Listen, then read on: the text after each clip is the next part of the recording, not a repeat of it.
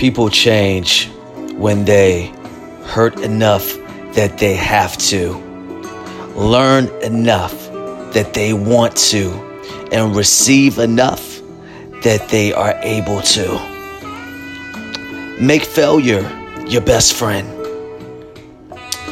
When you are able to learn from any bad experience, turn it into a good experience. You make a major transition in your life. For years, I went through a lot of mental roadblocks that started to affect my physical. And then once I realized that I need to make my failure my best friend, that's when I started to own my own life again. So use painful experiences